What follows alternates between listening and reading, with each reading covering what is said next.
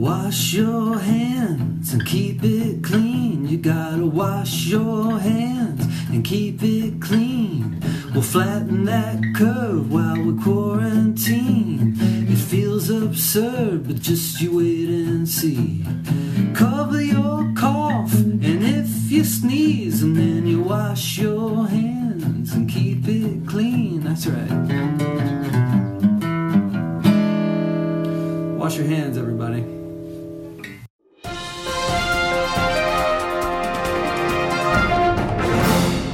Well, hello and welcome back again this week to our special weekly edition of Thrive Subscribe, our COVID-19 Practice Pearls. Thrive Subscribe has been fortunate to partner with CPSN USA to bring you a Saturday morning podcast, which is focused on community pharmacy practice pearls specific to the coronavirus pandemic. And so each week, for as long as needed, we will continue to meet on Saturday mornings and summarize the most necessary topics and share best practices from around the country, from frontline community pharmacy teams around the country with all of you. So this means that we have new episodes at each Thursday and then also each Saturday. So today, to put it in perspective, is Saturday, April 11th, and we're about a month into our COVID-19 Practice Pearls series. I know many of us are still feeling like each day brings a huge amount of new information and change that really impacts the care you provide to your patients, to your pharmacy teams, and your communities. And so Ashley Branham and Joe Moose are here again this week. They are community pharmacy owners from North Carolina and just really national leaders in community pharmacy practice transformation. Each of them have lead roles within CPSN. And they're leading our COVID-19 Practice Pearl episodes to share insights with all of you. And today we're going to focus on how you can make an impact through community partnerships and really how to start thinking about how COVID impacts your practice and your business over the long term. Part of this discussion will include some conversation with Dr. Todd Rowland, who we're fortunate to have here with us today. Dr. Rowland is the Chief Medical Officer at VitalFlow, and he also serves as a leading consultant for HealthLink, which is a nonprofit serving medical providers and institutions and really assists with health information technology adoption to result in improved healthcare outcomes. So Joe and Ashley, just thank you so much for being here again today and taking the time to talk with our listeners. Thank you, Suzanne. I'm glad to be here. It's been a crazy week, as at least it has been here in North Carolina. I'm sure it's been the same across the country. So those of you who are on live now, remember to use the questions section to type in your comments and give us your feedback and tell us your best practices and what you're doing. Again, this whole podcast series is about learning from you guys, what you're doing, the innovators out there that are on the front lines, and sharing that. So funnel us your ideas throughout this podcast. It's, like I say, it's been a long week. I feel like we're here on April the 87th. It's just been going on. So those of you who are born in the year of 2000 probably feel like you're 36 years old now. It just seems to keep dragging on and on with no end. So we're excited to have my co-host, Ashley Branham, and excited to have Dr. Rowland on with us today. I've known Dr. Rowland for a number of years, and we worked on a number of projects, and he is very well versed on CPSN and what we do that's different than all the other pharmacies across America and what we're trying to accomplish. So, Ashley? Hey, good afternoon, everybody. It's good to be back with you again. I know Suzanne mentioned we're now getting onto our fourth podcast. Something that we thought maybe a short term is turning into many weeks ahead of us as we start to unite community pharmacists over this podcast to help provide pearls and guidance through this pandemic, and I'm glad to help kind of facilitate that ability to unite those best practice pearls. I think as the weather's getting warmer, at least here in North Carolina, the masks that we're wearing in the pharmacies are growing more and more suffocating, and still, despite many of the warnings, many of our customers are not heeding those warnings, and they're still coming out every day and multiple times sometimes to our community pharmacies. I imagine you're seeing some of that too. So I think this is causing our staff to realize that the initial perceived short-term workflow modifications are now becoming more standard for our foreseeable future. This will be our workflows for the next couple of months, it seems. And so this is causing us to redirect our focus on what it takes to be more relevant in the community, and especially as we have limited foot traffic or limited foot traffic into our community pharmacy. So today, as Jay mentioned, and working with Dr. Rowland today as well, we're going to talk to you about opportunities for community pharmacies outside of our walls. What are the opportunities that are out there to partner with local providers, with our community resources, others within more of our civil infrastructure? Where can we be a helping hand within the community as there's more and more need? So we've got some pearls prepared to share with you. And then, of course, getting Dr. Rowland's perspective will be really key as we kind of learn about some provider needs within the community as well. Yep, absolutely, Ashley. So, I think a couple of the good things I've heard, and again, focusing on this idea of I think the first few episodes of this podcast, we talked about keeping ourselves safe in the pharmacy and workflows that we've had to change, and best practice workflows to take care of our employees and take care of our patients and that type of thing. So we kind of want to move outside the walls of the pharmacy now and give you some things that we're hearing other folks that are doing outside of the pharmacy wall. So like one thing that comes to mind that is really basic, but folks are getting set up with VPNs or virtual private networks and those type things to ensure that they've got remote access to their pharmacy management system, so they can access it from home or an alternative site if for reasons they need to. And it's it's wise to get that type of connectivity to be able to forward telephones and all of those type things before you actually have to do it. So don't wait till the moment that something happens. Have that as sort of part of your emergency plan. Ashley, or what are some things that you're doing, or who are some folks that you've heard others collaborating with in your area outside of the actual pharmacy itself?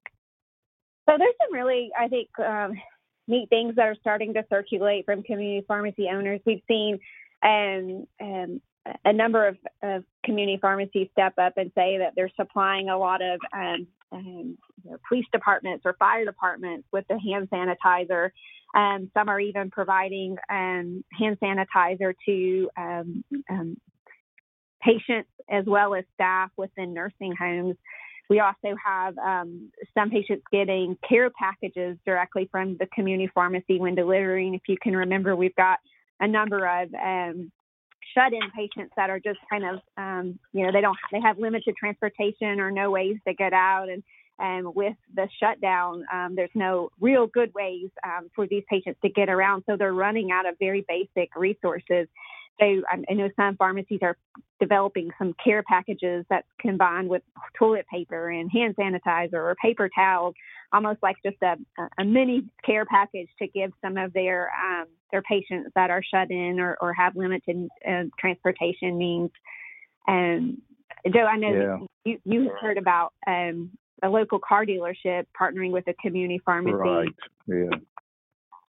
Yeah, I think that's a great example. And just on the care packages thing is, so I know like at our pharmacies, we've got probably a half a dozen items that when we can get them in stock that we're asking when folks call and we're delivering to them or doing curbside to them. And we say, hey, how are you doing with hand sanitizer? How are you doing with toilet paper if we can get it? Or how are you doing with your aspirin a day? Just to make sure, reminding them of these things that they may be taken or maybe routine that they may not have historically got from your pharmacy, but they don't really have a way of getting out and getting it now because their normal source of it is either closed or their ability to get to it's been impeded. So just like Ashley said with the care packages, I know we had a pharmacy that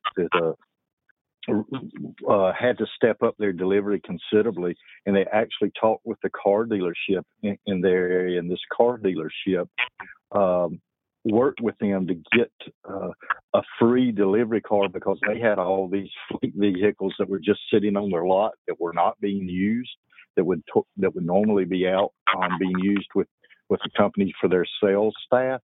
So the car dealership donated the fleet cars to the pharmacy for 3 months, and they also did a promotional wrap of the car, and they wrapped the car with the car dealership's logo on it and the pharmacy's logo on it, and then a statement about how they're trying to help the community or bringing this to the community. So they both got a little free press out of it. The car dealership got some free press out of it, and they're both doing good to make sure that the people in the community have access. So I think that was a really big step and a great collaboration to solve for a problem out there. One idea that you could even start today that we read about is even just disease state focus, thinking about maybe your type 1 or even insulin dependent type 2 patients that have diabetes. As you know, the supply of alcohol is very limited. And so being able to secure alcohol wipes or alcohol and make sure that you're, coupling that with the patients that are in most need of those resources and proactively reaching out to them to make sure that they have those supplies is something you could even start today if you haven't already, just to enhance customer service and an opportunity to kind of really improve the care that you're providing those patients by making sure that they're priority in receiving those supplies. Absolutely. Well, without holding up any longer, let's jump in and get Dr. Rowland's perspective on this. Like I say, I've known Dr. Rowland for a number of years, and he, I think, is really familiar with what CPSN is about, and just a lot of things these pharmacies are doing. And I'm going to let him sort of tell what he does and his perspective of things. So, Dr. Rowland, welcome. Hey, it's great to be here. And it's really been interesting listening to the solutions that the community pharmacists are coming up with. In addition to being the chief medical officer for Vital Flow Health, which is a respiratory health company, kind of a big deal these days, I'm a physical medicine rehab specialist, and I really work with the highest risk populations, both in skilled nursing rehab and hospital facilities. And I've been to probably at least 10 different facilities since the beginning of this in January 2020. So it's a real honor to be speaking with you guys today. Yeah, thanks for jumping on today, Todd. So tell us what you're seeing out there. Well, what have you seen over the past week or a couple of weeks as a frontline provider in the hospital setting, in the skilled facility setting? Yeah, so it's been very interesting. One of the things that's happening in the rehabilitation areas, both in skilled nursing and rehab, is all the patients really and the families, they want to go home early. So ordinarily we'd have them, maybe for up to 21 days, and they really would like to get out, by 10 to 14 days. And that puts a lot of pressure on the care plan that they have. And, ordinarily at the time of discharge, we're asking them what their home-based pharmacy is. And, that's one of those things that makes me wonder, well, what services does that home-based pharmacy provide? Because people are leaving in a more fragile state than they ordinarily would. And these are really, our fragile, debilitated, older Medicare patients, as well as people that have had spinal cord injuries that are new and brain injuries. So they're pretty high-risk populations that need as much care coordination as possible. Yeah, I'm sure you are seeing those, and it just I think it reinforces the need for the community pharmacy to help reinforce kind of the assurance to the families and those patients that you're here for them, because I'm sure they're going home, feeling probably a little more cautious than they would under normal settings. Yeah, and there's really, that potential for more breakdown in communication than we all have already on the transitions, because the family members are not present, and we're really having to limit the exposure. We're really just bringing in the families for the last day of training, and otherwise they're on the phone or doing, some kind of video conferencing. But it's just really, creating more risk in that situation where the families are probably not quite as comfortable bringing people home as they ordinarily would be. Dr. Rowland, what advice would you have for the community pharmacists that are listening today around making sure that transition of care from the hospital to the nursing home or to home or into the care of their family goes much more smoothly in this setting of COVID-19 and from the lens of what can a community pharmacist do to really make sure that they aid in helpful transition for that patient? Yeah, I think the things that you guys are already doing are wonderful. Just the whole care management wraparound services, the medication reconciliation. I think the biggest problem people have is there's a limited awareness of what community pharmacies are doing and can do. So one of the things that I would think about for you as a group is it might be important for you to quantify just how many fragile, high-risk patients that you're taking care of, and maybe even quantify the number of patients that you're seeing are transitioning from inpatient care or skilled nursing home care back into your pharmacy. And that's a way of kind of painting this picture of how many of these fragile people you're taking care of already today. And then what could be, that you can make an impact on those lives. So that's something I think that the network has a real opportunity with. I know that there's a number of the listeners today that have adherence and delivery programs, and they're stepping inside the patient's home, likely right around discharge time, and as they're getting home or starting to transition. And I'm just curious if you had any thoughts on, is there anything that their delivery drivers should be coached on to look out for when they're dropping those medicines off, or interacting with the family? Any coaching advice you might have from your perspective on that? Yeah, I think just to build upon what you guys were saying is how many times people are not taking the proper precautions. Something that I think as providers we're seeing is pretty basic. We've all thought about infection control. Now we're really careful. So I think, I always ask every one of my patients, if we're not measuring the temperature, do they feel like they have a temperature, and have they had a change in breathing? So those are the two questions you always want to ask people. And then if there's an opportunity to talk about how to socially distance within the home, one of the things that I'm finding is that I'm trying to socially distance within my home because I'm a fairly likely person to bring in the COVID virus to my family. So changing sleeping arrangements, washing clothes as you come into the house, how to help people in the family find the right kind of mask to wear that they're comfortable with, because the best one might not be the most comfortable, so to speak, because a lot of us are getting pretty fatigued at wearing masks, and so some of this has to do with comfort, I think. So I think what you just said resonates. Yeah, very much. I was going to say most of the folks on this call or listening to this podcast when they're synchronizing their medications, they have a pharmacist or a technician who's calling these patients and talking to them before they ever go to the home. Do you think those are two questions we should build in that phone call? Do you think you have a temperature, or do you feel like you have a temperature or have a temperature? And do you have any difficulty or newer difficulty breathing? Exactly.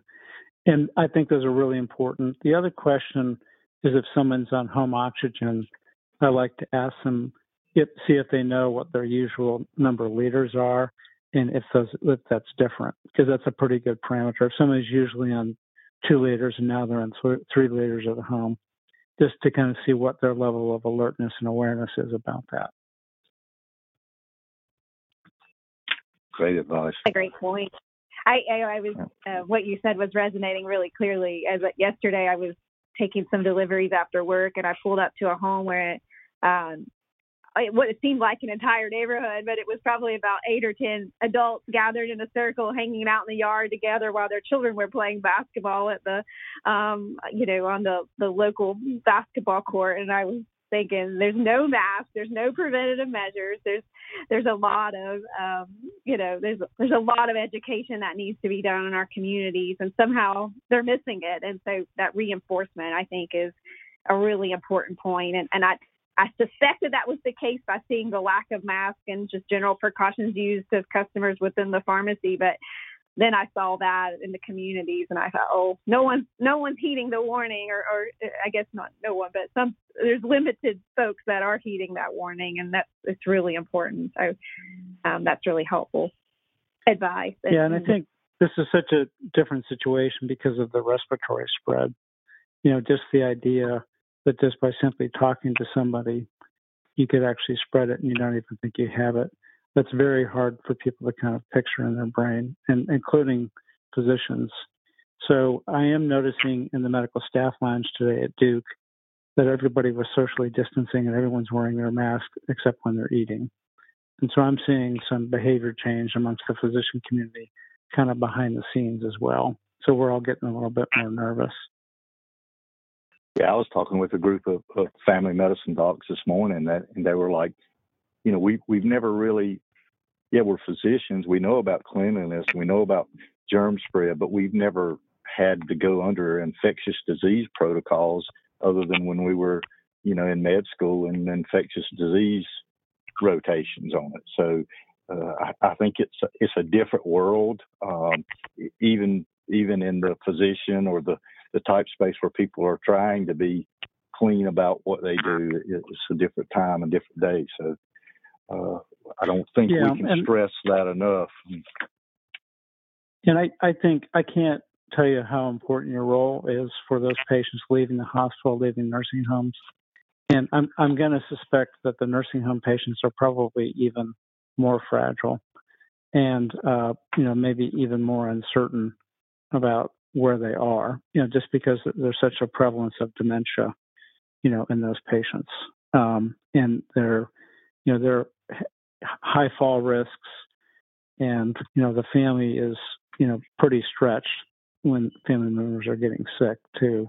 So anything that you can do to simplify what medications that they're supposed to be taking, and if there's any respiratory aspect to those things, and how to better articulate or how to better execute that, in the home would be great.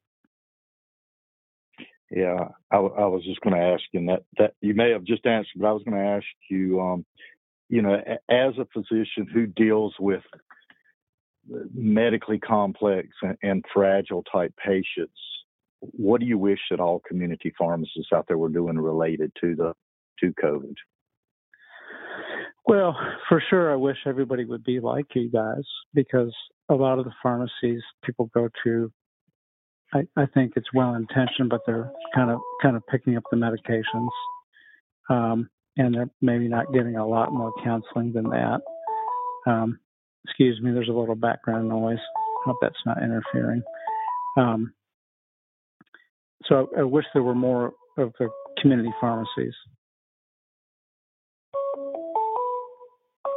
Well, we wish the same, and that's part of this podcast, is to hope spread the word of what we do on a day-to-day basis and what we're doing during this COVID epidemic. Yeah, and I would say futuristically, and maybe it's not too far in the future, I've seen a tremendous adoption of telemedicine. So I've seen everybody's the providers are wanting to protect themselves and their patients. So the uptake of telemedicine and the loosening of the regulatory barriers by CMS and Medicare and other payers has been dramatic. So we're actually doing telemedicine now into our nursing homes. And we have a few of the nursing homes, unfortunately, that become COVID hotspots. And it's really the only way we can't really go in those easily now because they're really trying to reduce providers. So there's going to be more and more of that needed. It'd be really cool if you guys can participate in some kind of remote care, remote monitoring going forward. That's one of the visions that I have, for what we can be doing. Yeah, I absolutely agree with you. And I think now is the time to do it. But even aside from COVID and all, I think there are a ton of opportunities around that.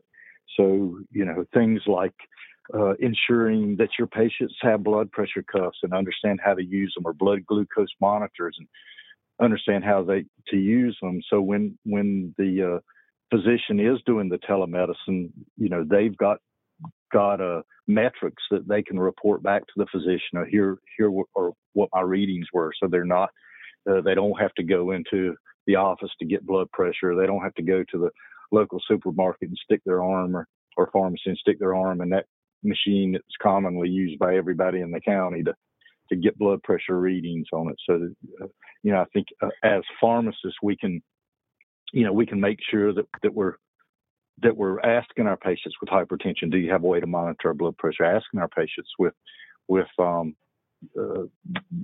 diabetes, do they have meters and supplies and those type things? We'll go a long way with helping during these telemedicine visits. It could be as simple as having a thermometer, because you guys know these days it's pretty hard to get a hold of a thermometer. Who would have thought it'd be hard? Absolutely. It is very hard. Yeah, I ordered one from Amazon that hasn't come, and my wife somehow found one at a pharmacy somewhere. But so those care packages could be a way to kind of do those things too. And I love how you're working on the basics, and we got to get the basics right first before we do something that's real advanced. So as you're seeing some of these medically complex patients discharged, are you seeing a trend of being discharged with any PPE or any supplies like blood glucose monitors, blood pressure? As we think about allocating resources to from the pharmacy perspective, are they leaving the facility with anything, or should we start really thinking about how we can get those items to them? That's really an interesting question, because what we're doing in rehab is all the providers were wearing masks. And unless someone is on droplet precautions, then they can be out in the therapy gym, and they're the ones who don't have the mask on for the most part. So that whole transition, there's such a shortage of protective equipment, we're often walking in each day and being given one mask for the day. So as providers, we're kind of protecting our masks for ourselves. And then when people transition to home, we really aren't giving them protective equipment. And so that is something, if you can give them, a comfortable mask to wear. One of the things, having the ones that have the little elastic ear lips, those work better than the tiebacks, if you know what I mean. We all like the ones that have the elastic, that are a little easier to kind of move up and down your face. And we're all discovering what kind of masks we like and don't like. Or even as simple as, saying, here's how you use a bandana, or whatever you have around your house, if you don't have a mask. Yeah, we had one pharmacy that had commented that they gave when they deliver prescriptions, they gave a sheet that talked about that they should be wearing protective mask, and if they did not have a mask or access to a mask, to use a bandana. And I think it gave instructions on how to tie it on, or the best type of face mask above, and it gave examples of different types of things. So they were actively promoting for those folks in the home to use mask on it. I thought that was a great pearl to be sharing with folks. But you're kind of making me think about some aspects of where we're probably not anticipating what people are going home to. So when we're at the hospital, we just aren't really envisioning the home setting quite as much as we should be. So I've got some ideas just from listening to both of you today about what we could change and what we're doing. Likewise here as well. I think we've brainstormed together. Absolutely. Maybe we can go implement in both settings. Yep, I think we could go on all day about this, and we want to be respectful for everybody's time. So I thank you, Dr. Rowland, today. I want to personally thank you for all you've done to help CPSN and help champion for what these pharmacies are trying to do to take care of the folks in their community on it. So that's greatly appreciated.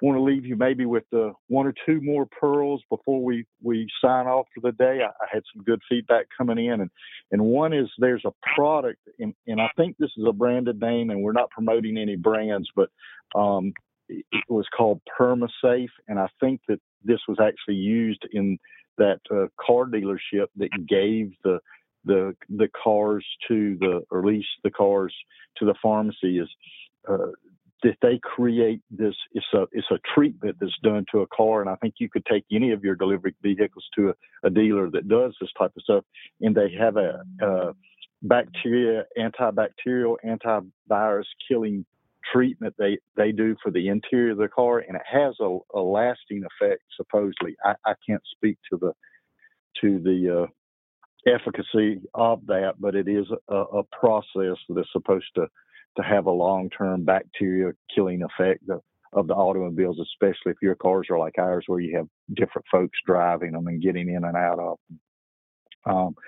And also, we have a pharmacy telling us that they've partnered, their delivery drivers have partnered with the local food pantry, and they're delivering food packets to homes that need to help reduce because the volunteers for the Meals on Wheels or whoever that entity was that was doing it have decreased, because most of those were older individuals who were volunteers that didn't want to get out and expose themselves, so they're having trouble getting food out to individuals, and they're utilizing that and combining with the pharmacy to help distribute that. So I think those are two good things that we can be thinking about. Ashley, you want to take us home?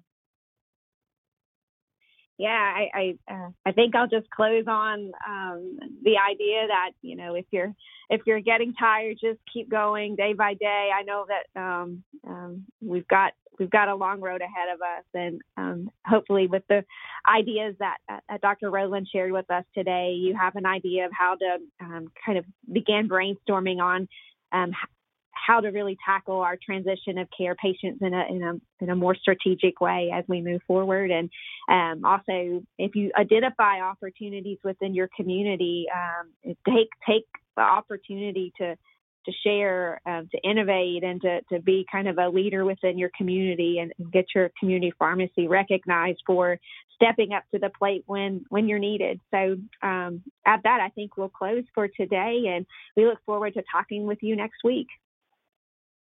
So Joe Thanks, and Ashley, everyone. Yeah, thank you so much for taking the time to talk with our listeners today. And Dr. Rowland, you as well, we appreciate your time away from your patients. So to all of our Thrive Subscribe podcast listeners, we hope you'll continue to join us in every Thursday for our Thrive on Thursdays, and each Saturday for as long as we need it. We'll continue on with Joe and Ashley here for our COVID-19 practice pearls. So everyone stay safe, well, and we'll meet again next week. Thanks for all you do.